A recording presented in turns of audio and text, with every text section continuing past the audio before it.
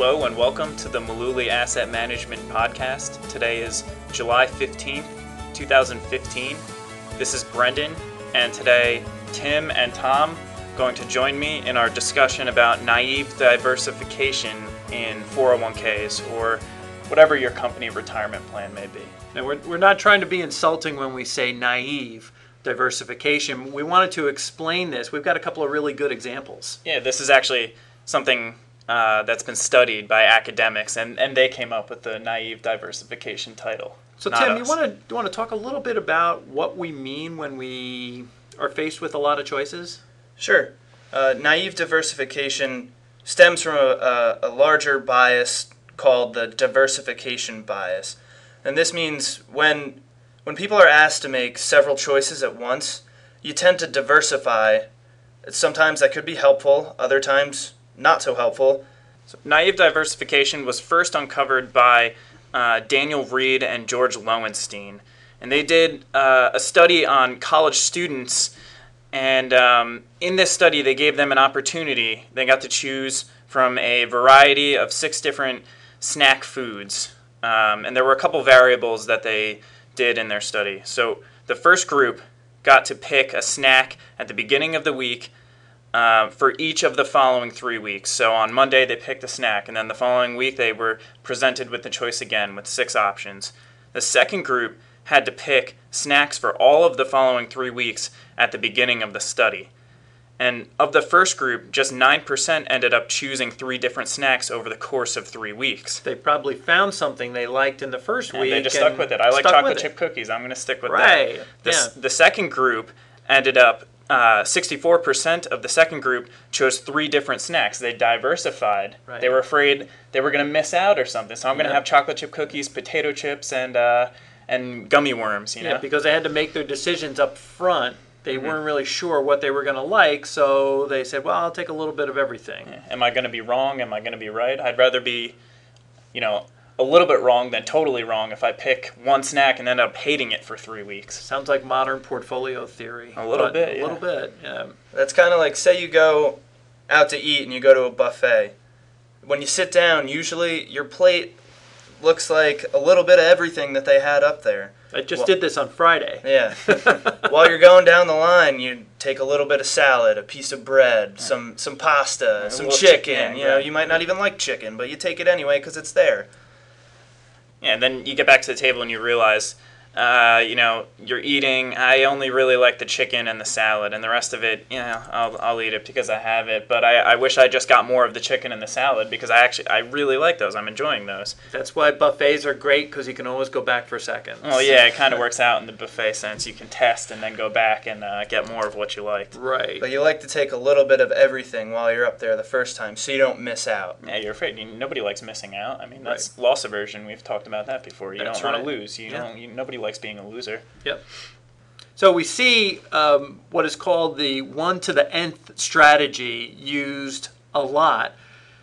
What I mean by that is that 1 to the nth strategy, it divides your contributions evenly across all of the funds that are offered in your plan. So if you have 33 funds available in your 401k plan, you put, you allocate equally over all 33 funds. If you have 10 funds, you allocate equally over 10 funds.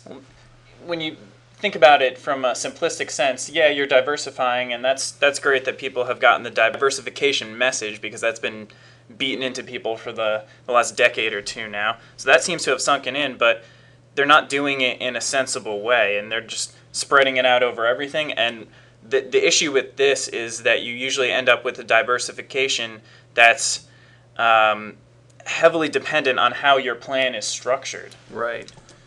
Now, Richard Thaler and Shlomo Bernatzi did some research on the naive diversification in defined contribution savings plans.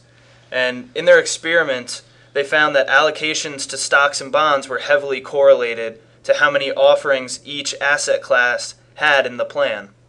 So what they saw was more stock. If there were more stock mutual funds in the plan, participants had a heavier diversification that included stocks. And if there were more bond mutual funds in the plan, they had a heavier bond allocation in this plan. whatever the plan was offering was driving how they were investing their money, which may or may not work out. This is really important, and I think a lot of people miss this because we've seen reports that anywhere, a number as high as 84% of people pick their mutual fund investments in the 401k plan on the day they sign up for the plan, and then they don't make changes. Now, a lot of times we'll log into plans and we'll see in their 401k allocations that most of the stock allocation, most of the growth-oriented investments in the plan may be large cap growth funds, funds that mirror the S&P 500. This is really dangerous because if you're invested across the board, 10% in everything or 3% in 33 different funds, and most of those funds are skewed towards the S&P 500, if the S&P 500 isn't moving, you're not going to make any money. You've just got one big expensive index fund. That's what you have. That's really what you've got. So it's a potentially dangerous situation because, let's face it, everybody who goes into their retirement plan has got different goals. Tim, you're going to be retiring at a different age than me, a different time than me. Brendan, same as you. So there's different goals for everyone's different accounts, and there's varying levels of risk or risk tolerances that people can take. Yeah, Tim and I may be close to the same age, but I may be a more conservative investor than Tim, and if you're just spreading your money out across everything in the plan, then you're not really taking into account how you feel about those investments. Yeah, and if the people decide to allocate their money in their plans using this naive diversification, whether they know it or not, they could end up being very inappropriately invested. We always believe in keeping things simple when it comes to investing. That tends to be a good rule of thumb. But Albert Einstein did say that you should make things as simple as possible, but not simpler. And naive diversification seems to be investors making their retirement plan contributions a little bit too simple. And that's really an important takeaway in today's podcast. Now, when we do put together these podcasts, it's important to know that none of the securities that we mention in this podcast or any podcast represent a past specific recommendation of Mullooly Asset Management. And this podcast is not a recommendation to buy or sell any of the securities that we happen to mention here. But more importantly, if you're relying on just a podcast for investment advice, we're warning you, you're probably making a mistake. And so we strongly urge all of our listeners to consult with their investment advisor before they make that decision to buy or sell any kind of investment. Now, if you don't have an investment advisor, we'd be happy to answer whatever questions you have without any kind of cost or obligation. You can pick up the phone. We're in New Jersey. Our phone number is 732-223-9000, or you can find us on the web at mullooly.net. That's all we have this week. Thanks for listening, and we'll be back next week with a new podcast.